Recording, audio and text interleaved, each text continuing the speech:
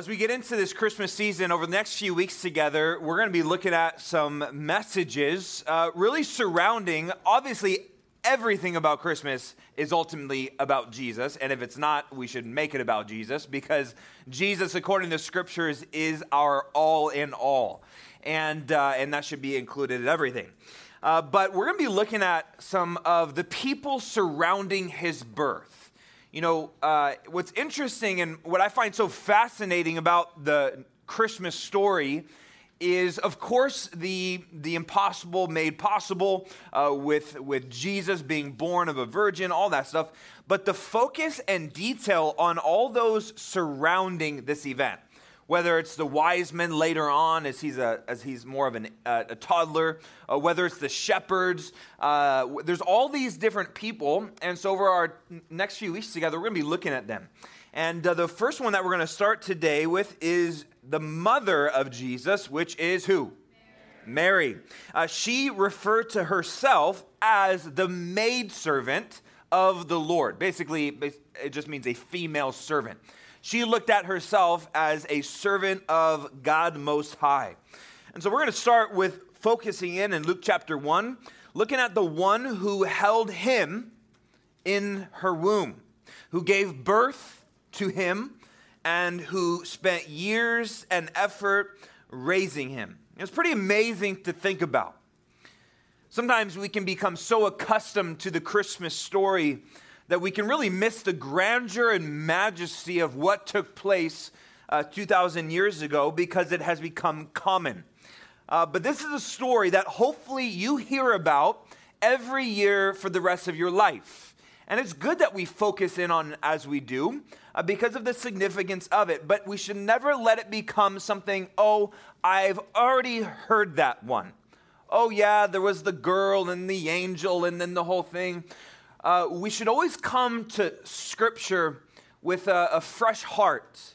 And if we feel some of that, oh man, it's the story I know again, then we need to repent and ask God to give us a fresh perspective on his everlasting word. You know, this book that you hold in front of you, that book physically might not make it to eternity, but the contents certainly will. A lot of things in life won't make it into eternity. But there's one thing that for sure will, and that is the Word of God, which the Bible says stands forever. The grass withers and the flower fades, but the Word of God endures forever. And so we should give it the attention as so. Mary, the mother of Jesus. I want you to think about the mission that she was tasked with, to give birth and care for the God-man, God in flesh, the Son of God. The Messiah, the one who was to save the world. This is a huge responsibility and undertaking. But out of all the women that God could have chose in Israel at that time, why Mary? Why this young girl who was not yet married from Nazareth? Now, I think there are some practical things that made Mary a candidate that we're going to look at, but I think there's more than that. I think Mary was special. She seemed to love God and know him in an intimate way. And we're going to look at some of those things today. Now, this is something I like to present to you guys every Christmas time because I think it puts the perspective of the story in a different light, especially you being the age that you are. I'm assuming there's some girls in here who are 12 years old. What about 13? 14? Okay. Yeah, no one wants to admit for some. You're a 12-year-old girl? That's crazy.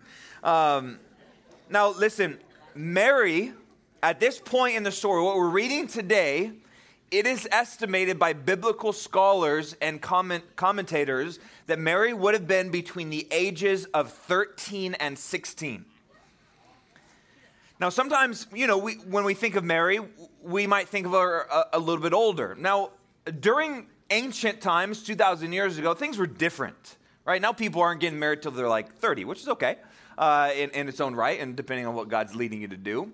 But back then, it was uncommon for that kind of thing to happen. Typically, when a young man turned into a man, and a young woman turned into a woman, then that's when they didn't wait around too long. They had arranged type of marriages typically. Most likely Joseph and Mary was something that was arranged, potentially even before they were actually born. But what we find here is that God chose her. God chose her to care for and raise Jesus. And so let's look at Luke 1 and see some reasons why Mary was chosen for this great task. Let's pray. Father, as we get into your word this morning, we pray that you would teach our hearts, that you would minister to the depths of who we are, that we wouldn't leave today and say, man, what a nice story. God, but we would leave today changed. We would leave today with a perspective that puts you in the light that we should see you as, greater than all. And God, that we would see the plan of redemption, and we'd see the beginning of this incredible life that Jesus lived on this planet. And so, God, we love you and pray this in Jesus' name. And all God's people said, Amen. Well, let's first today look at Mary's background, okay? Let's look at some practical reasons of what made Mary a candidate to be the mother of Jesus. Verse 26, Luke chapter 1, says this, "Now in the 6th month, the angel Gabriel was sent by God to a city of Galilee named Nazareth, to a virgin betrothed to a man whose name was Joseph, of the house of David. The virgin's name was Mary." Now, these two verses kind of set the tone. It's kind of the setting for the story, the account that's about to take place. As I mentioned, there are a couple practical reasons why Mary would have been a candidate. First of all, she was a female. And contrary to some people in our culture, yes, God has designed only women, only females, to be able to have babies, okay? Now, second to that obvious one, that should be obvious, Mary had lived a life of purity, and so she was a virgin. If she had not kept herself in this way, God would have never been able to use her to bring the Savior into the world. This was one of the requirements based on the prophecies laid out in Isaiah 7:14. If you were with us on Wednesday, we spoke much more about those prophecies, and Isaiah 7:14 is that one that says, "Behold, there will be a sign to you, and it will be a virgin that will give birth to this Savior," essentially what it says. Now, within the genius of God, it couldn't be someone who was already married.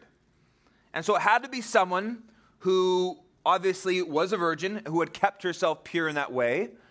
But the genius of God was finding Mary, who was engaged, so that Jesus would have this family unit that, of course, he would be raised in. It's just in the providence of God, when you think about all the details of this, is quite remarkable. And in verse 26 and 27, here are some details that are given to us. In these just two verses, we find that there is a certain angel named Gabriel that was dispatched by God. That's what that word sent means. It means to be dispatched, sent from God. We know that the location was the Galilee region, specifically the city of Nazareth. We know it was Mary who was a female.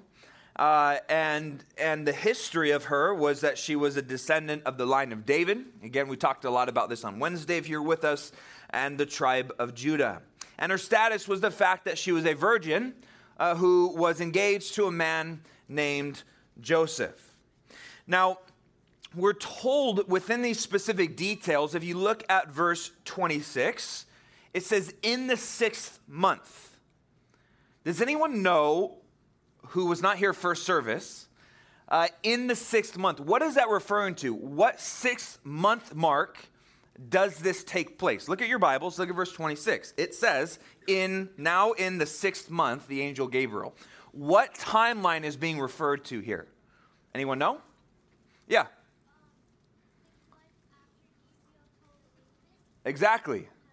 Yep, precisely. So when you look at the context, this is referring to the time that Gabriel had visited Zacharias and Elizabeth in their old age and caused them to be able to have a baby. She was barren her whole life. Now she's old, yet God visited this couple who, we find out, is related to Mary. Elizabeth, who was John the Baptist's mom, okay, is somehow related. We're not exactly sure. Our best guess is that they were cousins, which would then make Jesus and John the Baptist second cousins, okay? So they were related.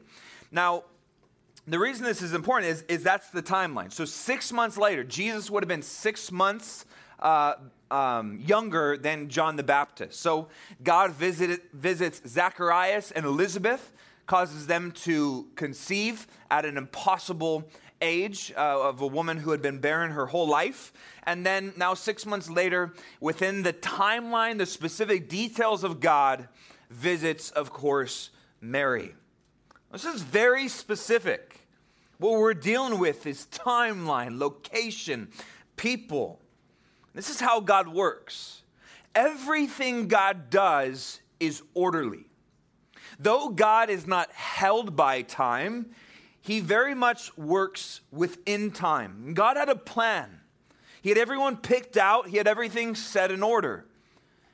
Now, he didn't make anyone do anything as much as he used the free will that he already knew what they would choose within his providential plan.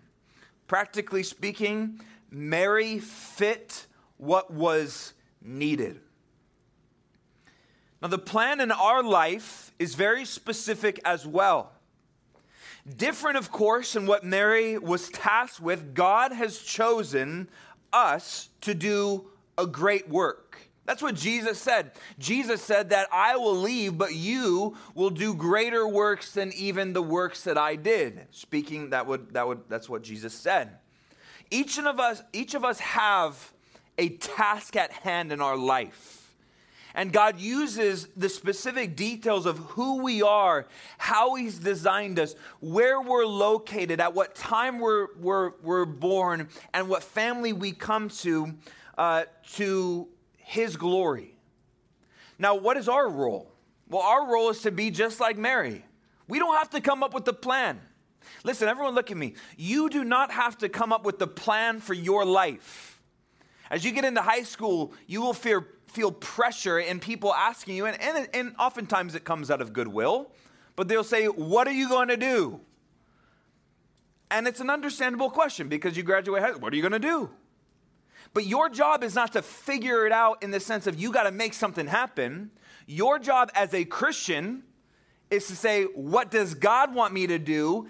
And seek his will and just walk in that. You see, Mary was approached, that we're about to read, with a plan. And her response, as we're going to see, was one of faith, was one of saying, okay, she didn't come up with this. She's not the one who thought, hey, you know what would be a really good idea, God? No. She simply was willing to allow God to use her. However, what she had done beforehand made her a candidate to be used by God. Don't miss it. She kept herself unspotted from the world. Not that she was sinless. There are some religions that teach that Mary, the mother of Jesus, was sinless. Not true. She was a sinner in need of a Savior just as much as you or I. However, she had a real relationship with God, and she put herself in a position to be used by God. Now, you might not know, what does God have for my life? You might not know all those answers. I'm still figuring out the ones for mine. But I know I just want to be where God wants me to be. But in that time of maybe unknown, you put in the work. You keep yourself unspotted from the world and you pursue the holiness of God. You pursue obeying him, and that will make you fit for then the master's use. And so besides the practical reasons, I think God saw Mary's loyal love and commitment to him. I think before she ever had an angel encounter, she knew God. And I think that's clear from her response and then how she acted and worshiped following this encounter. And so secondly, you can note down, besides her background and some practical reasons, I believe Mary was a candidate because of her faith. Because of her faith. We find this in the rest of this account with this encounter, Luke chapter 1.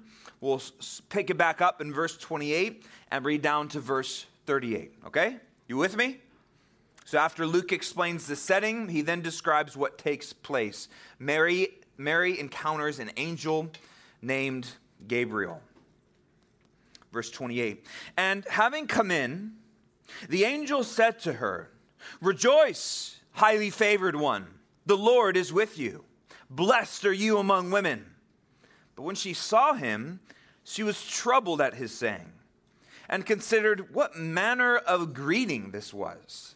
Then the angel said to her, "Do not be afraid, Mary, for you have found favor with God. And behold, you will conceive in your womb and bring forth a son, and shall call his name Jesus. He will be great and will be called the Son of the Highest, and the Lord God will give him the throne of his father David, and he will reign over the house of Jacob forever, and of his kingdom there will be no end." Verse 34, Then Mary said to the angel, "How can this be, since I do not know a man?" And the angel answered and said to her, "The Holy Spirit will come upon you, and the power of the highest will overshadow you. Therefore also that Holy One who is to be born will be called the Son of God. Now indeed, Elizabeth, your relative, has also conceived a son in her old age. And this is now the 6th month for her who is called barren. For with God nothing will be impossible." Then Mary said, "Behold, the maidservant of the Lord." She's speaking about herself. "Let it be to me according to your word." And the angel departed from her. I don't know about you guys, but I have never had an interaction quite like that. This was no doubt unique because the circumstances and the situation was unique. But this angel comes and Gabriel, and he doesn't introduce himself. He just kind of comes and says, "Rejoice." He says, "You are highly favored. The Lord is with you. Blessed are you among women." And her reaction is kind of like, "What? What's going on?" And this would kind of be anyone's reaction. Why should she rejoice? Like, why is she favored by God? Why is she blessed among women? And we see that at first she's kind of troubled. The word is perplexed and confused, as any one of us would be. What kind of thoughts were going through her head? What do you guys think? What kind of thoughts were going through Mary's head at this moment? Okay, why me? All right, so maybe some stuff like I'm 14. I'm 15 years old. What are you talking about? What else? Yeah. Fear? Yeah, I mean, right? Because what he's about to say is do not be afraid. So it seems like there is some fear. Oftentimes in the Bible, when we see angel encounters, the men and women aren't just like, "Oh, an angel." They're like, "Oh my gosh." They're like terrified. That seems to be part of the case. So she's considering, which means to internally debate. She seems to be going back and forth of what's happening. It doesn't say that she's saying anything verbally out loud, but what kind of other thoughts do you guys think? Yeah. Yeah, what, you didn't even introduce yourself. And are you an angel?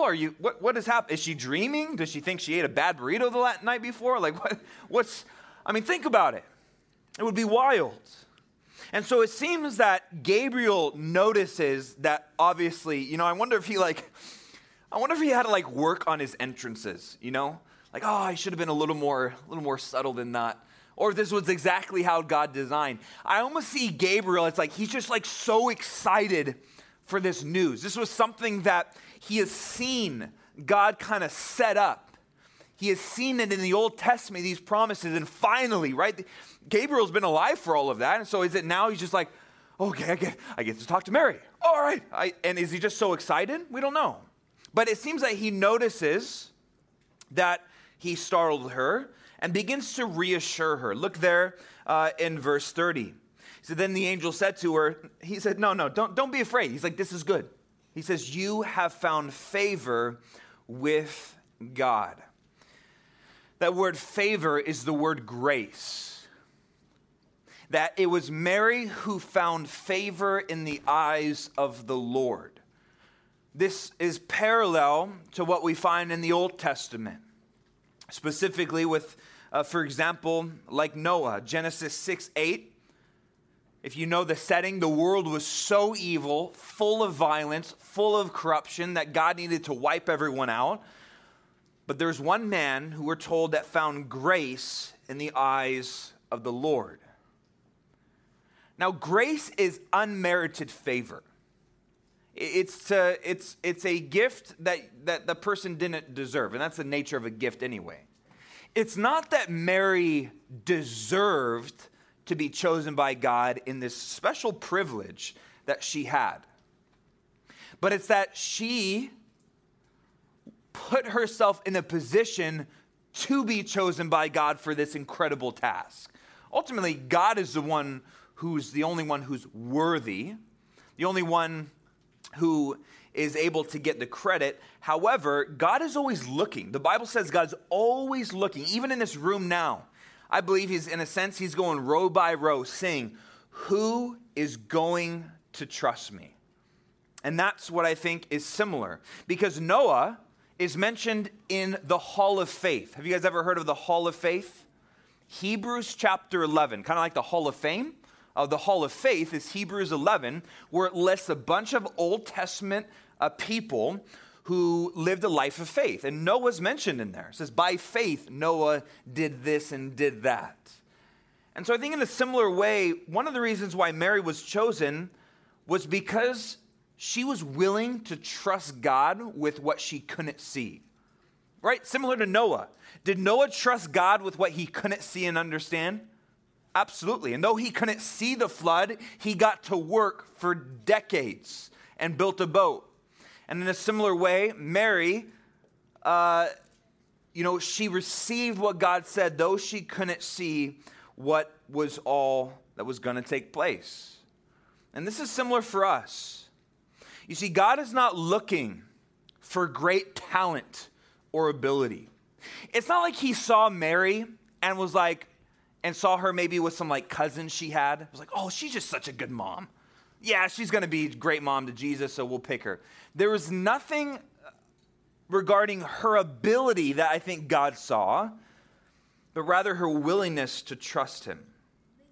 And those who do big things for God, like Mary, they don't recognize their own capability and say, I could do it, but they recognize the greatness of God and just trust what he says. Now, Gabriel goes on here and tells her what's going to happen because she's been favored by God. He says, hey, no, this is a good thing. You have found favor in God's view, and so this is what's going to happen. And it's look in your Bibles. Look at verses, verses 31 and 32 and 33. I see it. Gabriel's just like so excited, and he just like kind of, not word vomits, but in a way, he's just like this is what's going to happen. He says, okay, you're going to have a son. Okay, we already have his name picked out. His name's Jesus. And this son is not going to be like anyone you've ever met before. He is literally going to be great. He's going to be the son of the highest, the most high God. He's going to be a king, and he's going to take David's place, and the end of his reign is going to be never. He is going to be awesome. Now, if you're Mary in this moment, you've probably never seen an angel before. You're getting some pretty big news that you're going to be pregnant, that you're going to have a baby, and you've never even done what needs to be done to have a baby. So you got questions, but at the same time, there's a lot of information to take in. Am I right? And so Mary has a pretty reasonable question. Look at there in verse 34. She says, then Mary... Verse 34, she said, then Mary said to the angel, how can this be since I do not know a man? Does that seem like a reasonable question to you? It does to me. Hey, Gabriel, got one question for you. How's that going to happen? Because I don't know if you know my history very well, but that's never taken place yet. So I'm not married, and it's a pretty legitimate question. It seems to me to be sincere and honest. It seems to me that she would have been thinking about, her fiance, Joseph. How's she going to explain that one? We know, though, that this question wasn't coming from doubt, but it was coming, I think, actually from faith. But we know that because we see a difference. So have you read the story it's pre what we just read. It's that 6-month mark. So when Zacharias and Elizabeth, John the Baptist's parents, found out they were going to be pregnant, that same angel, Gabriel, appears to Zacharias. He tells Zacharias, hey, you're going to have a son. He's going to be like the most legit person ever, other than who he's going to point people to, which will be the Son of God. He's going to be awesome. And he asks a similar question. If you go back and look, Zacharias basically says, how is that going to happen? Because I'm old, right? And my wife's old, and she can't even have kids. But as a result of his questioning, Angel Gabriel muted Zacharias until the baby was born. That was one of the consequences because he didn't believe what he was saying. We don't see that same thing happening with Mary. Her questioning wasn't questioning God, but she was focused on still a reasonable question to ask. She was focused on her physical surroundings, right? The physical reality of how to have a child, and that was different. And so Gabriel then brings her to how this is going to take place. Look at verse 35 in your Bible. It says, and the angel said to her, the Holy Spirit will come upon you, and the power of the highest will overshadow you. Therefore also that Holy One who is to be born will be called the Son of God. He basically says, you don't have to do anything. It's going to be based upon the power and the presence of God on your body that this will take place. And he uses this word, overshadow. His word overshadow, it means to cover as with a cloud, to envelop fully. And that's what he says. He says the Holy Spirit is going to overshadow you. The power of the highest will overshadow you. That's what it says. Now, the connection here is similar to what we find in the tabernacle. I don't know why that keeps happening. Sorry. Is the tabernacle and the temple, okay, where we find the presence of God. During that time, now we are the temple of the Holy Spirit, so God's presence lives in us. At that time, it was a singular location where God met with his people, and it was described as a holy of holies, where the presence of God dwelt. Well, Exodus 40, verse 35 describes this, and Moses was not able to enter the tabernacle of meeting because the cloud rested above it, and the glory of the Lord filled the tabernacle. And so, in a sense, Mary's womb would become the holy of holies, where no man was allowed to enter, and this would produce, of course, the Son of God. Now, what Gabriel's ultimately seeking to communicate to her is this won't be by what she can or cannot do. It'll be by the presence and power of God. So what was Mary's job then? What was she to do? Really, simply, it was to believe and to get on board with what God was doing. You want to know what faith is? We see it demonstrated in Mary's response. She believed what Gabriel said, and she was willing to get on board. She said, let it be to me according to your word. But before she responds, I love that Gabriel kind of gives her a little bit more assurance. Okay, look at verse 36 in your Bibles. It says, now indeed, Elizabeth, your relative, has also conceived a son in her old age, and this is now the 6th month for her who is called barren. So Gabriel kind of assures her, hey, the plan of God is bigger than just you, Mary. And God's been working before I've even come to you. In fact, you know, Elizabeth, your relative, yeah, the old one that's never been able to have kids, yeah, she's pregnant. I'm sure that was a real mind blower to her as well. But it was assuring because it was showing her that she wasn't in it alone and that God was doing something and already moving. Because for with God, he says, and he closes out this statement before he disappears, for with God, nothing will be impossible. Another way to say it is that no word of God shall be devoid of power, meaning when God says something's going to happen, it's not hard for him. You know, later on, Jesus would grow up and become a man, right? That boy, that baby boy would grow up to become a man, and he would say to his disciples something very similar. Matthew 19, verse 26, he would say to his disciples, with men, this is impossible, but with God, all things are possible. And as Christians, we got to get used to the fact that this is the realm that God loves to work in. He loves to do what is impossible for us to do alone, and he loves to do that in us. But the only way that we can experience the type of life that's used by God, like Mary, is to allow him the access and respond like Mary would. You can also note down Jeremiah 32:17, which says, Ah, Lord God, behold, you have made the heavens and the earth by your great power and outstretched arm. And always remember this, there is nothing too hard for you. God does not get tired. God is not overwhelmed. There's nothing in your life that's too hard for God.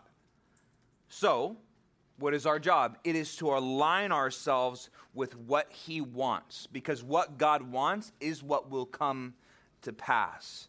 And so notice, we'll end this section under faith here, verse 38. Then Mary said, behold, the maidservant of the Lord, let it be to me according to your word.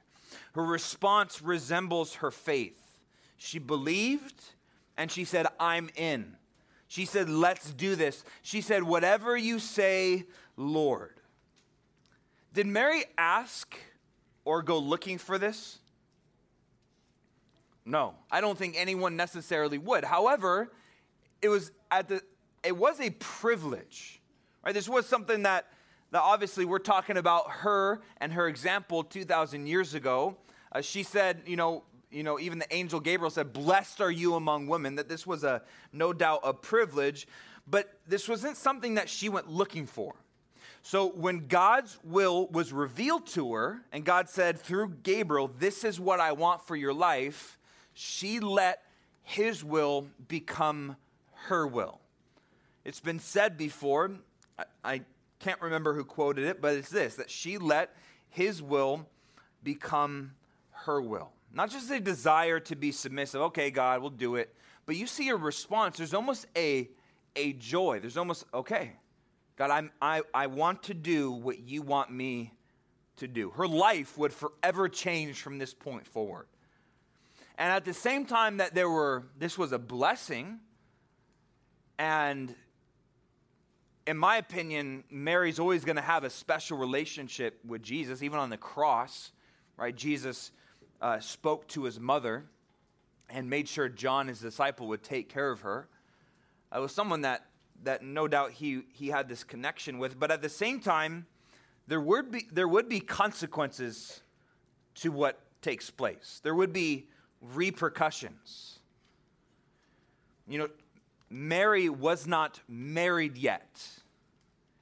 And while within our increasingly pagan culture that we live in, an ungodly culture, that is now not abnormal, at this time, to not be married and have a child was extremely looked down upon and would have caused not only those being outcast potentially, but also some legal repercussions within the law and certain interpretations of it at that time. She could have been stoned. And that's one of the things when it says Joseph wanted to put her away quietly, is that he didn't want to just, not only he didn't want to ruin her reputation, but he also didn't want her to experience what could have come her way. I mean, she didn't know yet that Gabriel was going to also see Joseph. So what was Joseph going to think? This girl who he's engaged to, he knows that he didn't do anything with her. Yes, she's pregnant. So how was that going to look? Or what about her parents or her friends or her relatives? You see, there would be consequences. We don't know the details. We don't know all those surrounding things, but we do know that years later, this event, would have been something that followed Jesus his whole life. That even the religious leaders were aware that Mary was pregnant before she got married. Now, we know that everything was done righteously before God. But there comes a time where the religious leaders who are fighting against Jesus and hate him, they actually throw that reality back in his face, trying to make him illegitimate and his teaching untrustworthy. See, there are times where there's going to be repercussions to your faith. To you saying what Mary said, let it be to me according to your word. There's going to be times where people look down upon you, for what you stand for and what you believe in. Sometimes that's going to even take place within your own friend group. Sometimes it's going to take place within your family. But we are to be like Mary, who would say, I am a servant of the Lord. Believing and trusting him with the repercussions and being obedient to what he's asked us to do. And so I think this faith that Mary displayed wasn't something instantaneously. Mary didn't become this incredible woman of faith when she saw Gabriel. It was already something that was being cultivated in her life. And I think this becomes even more clear in her song of worship. Okay, so this crazy encounter kind of takes place with this angel. Hey, you two, stop talking. Thank you. No, stop talking. Thank you. So after this kind of crazy encounter with this angel that God sent to her, Gabriel mentioned, how God was already moving in her relative Elizabeth, that Mary decides to go and see Elizabeth. And that makes sense. And so we're told that she travels down south, right? She was in the Galilee region, but Elizabeth lived in Judea, which is close to Jerusalem, which would have been down south of Israel. And we're told that she goes there, and the moment that she enters Elizabeth's house, she's now, right? Jesus is already beginning to grow. John the Baptist is 6+ months in. And we're told, the story goes that right when they see each other, that John the Baptist leaps for joy in the womb of Elizabeth, and there's kind of this crazy encounter. And Elizabeth kind of knows already. I don't know how she knew. I don't know if Mary had already told her or what took place. But Elizabeth says, blessed are you among women, and assures her that all these things that God said would come to pass. And out of this, Mary responds with this prayer.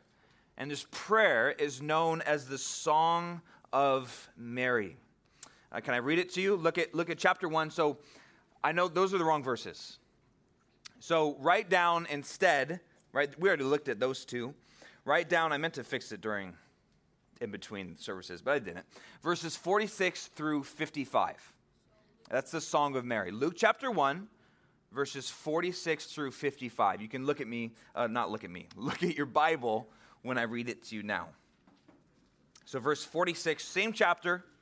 This is Mary's song. Then Mary said, my soul magnifies the Lord, and my spirit has rejoiced in God my Savior, for he has regarded the lowly state of his maidservant. For behold, henceforth all generations will call me blessed, for he who is mighty has done great things for me, and holy in his name. And the song goes on a little bit more. I'd encourage you to read it on your own. But there's something clear here within this song. And it's the fact that Mary had the right perspective. She knew who she was. She was a lowly servant. There was nothing overly special about her, but rather she focused on the greatness of God. She uses this word magnify. Magnify. She says right there, my soul magnifies the Lord. This word magnify, it means to honor and exalt, to lift higher. It's to cause something to be greater in value than oneself. It would literally be what she is saying, God, you are great, and you are greater than me.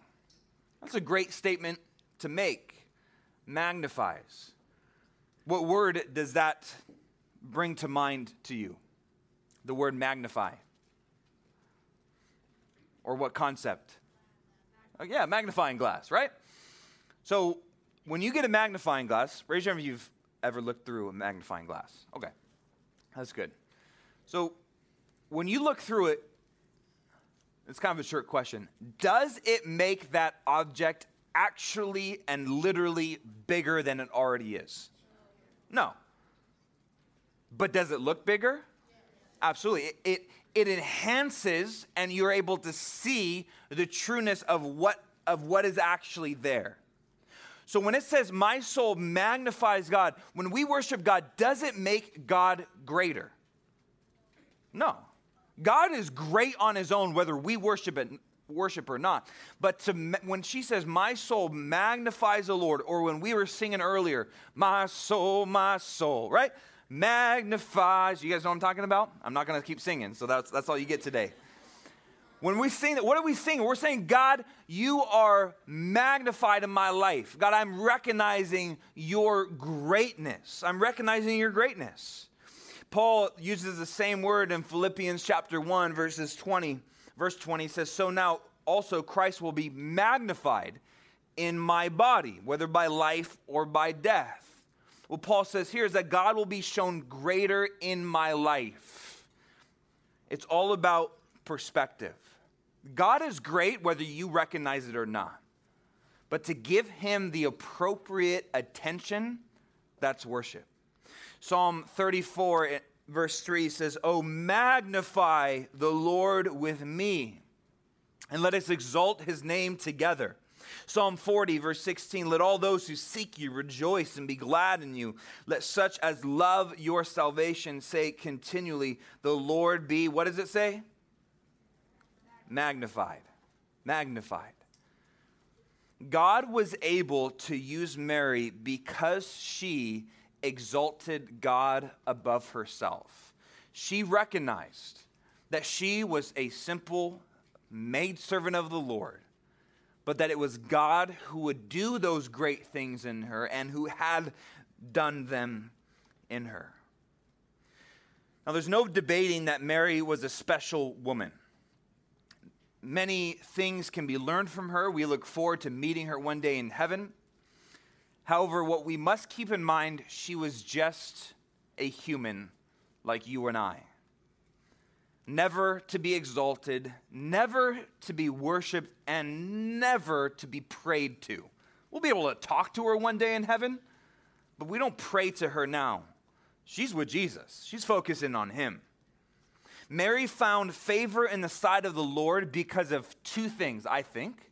Her unmovable faith and her passionate worship. She had faith in the impossible, and she was willing to magnify God above everything else in her life. Now, obviously, none of us will be given the same responsibility and tasks that Mary had. Each of us have these prepared good works that God has called us to walk down, but they're going to be different. But God has a lot in store for each one of you. The question will come down to is, will you trust him with what you can't see? And are you willing to put him above yourself? Are you willing to let his will become your will? Worship team, you guys can come on out. Last thought, and we're going to worship together, and we're going to worship that song of Mary. It's amazing to think that though Mary was the mother of Jesus, she birthed him, raised him, and cared for him, that even she had to receive him as Lord and Savior. You know, it was Mary who also was standing there when Jesus was crucified. Did you know that? She saw her son be brutally and innocently murdered on that cross, and him willing to sacrifice himself. Could Jesus have come down from the cross? Oh, absolutely. But he chose to remain up there. Why? It was not only for you and me, but it was also for his own mother. It was also her sins that put him there. And she now, though will always, of course, he's always going to be her son. But he existed far before he ever came in the flesh. And now in heaven, she worships what she called in her song, God, her Savior. So the very mother of Jesus had to, listen, if Mary never received Jesus as Savior, she would not be with him today. Yet it's pretty clear from Scripture that she did. But what about you? Have you received Jesus as your Savior? Is he not only your Savior, but is he your Lord? Does he call the shots in your life? If you want to know if Jesus is your Savior, is look at your life and see who runs it. If it's you who runs your life, then you might like the idea of him saving you, but I'm not so sure if you've ever actually put your faith and your trust in him. Because when you do that, we respond like Mary, behold the maidservant or the manservant of the Lord. Let it be to me according to your word. When God speaks, do you answer? Let's make sure that we are his today. None of you walk out of this room without Jesus as your Savior, all right? Let's pray. Jesus, we thank you for what you did on that cross. We thank you that there's no shortcuts. You didn't cut any corners. You were born as a baby. It was your mother who had to change you and feed you, and you were willing. You didn't need to do that, but you were willing to experience humanity, that you might be able to be a legitimate sacrifice for us.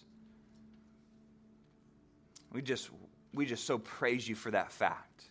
And that's why we just celebrate. We celebrate because you are worthy to be magnified, exalted, lifted high. We know that you don't need our worship. But God, do we want to give it? We want to align ourselves with your will. And we just want to recognize your greatness. You have done great things. And Jesus coming into the world, dying on the cross, and raising from the dead is the best thing ever. And so we just acknowledge that today as we worship you. And in Jesus' name we pray. Amen.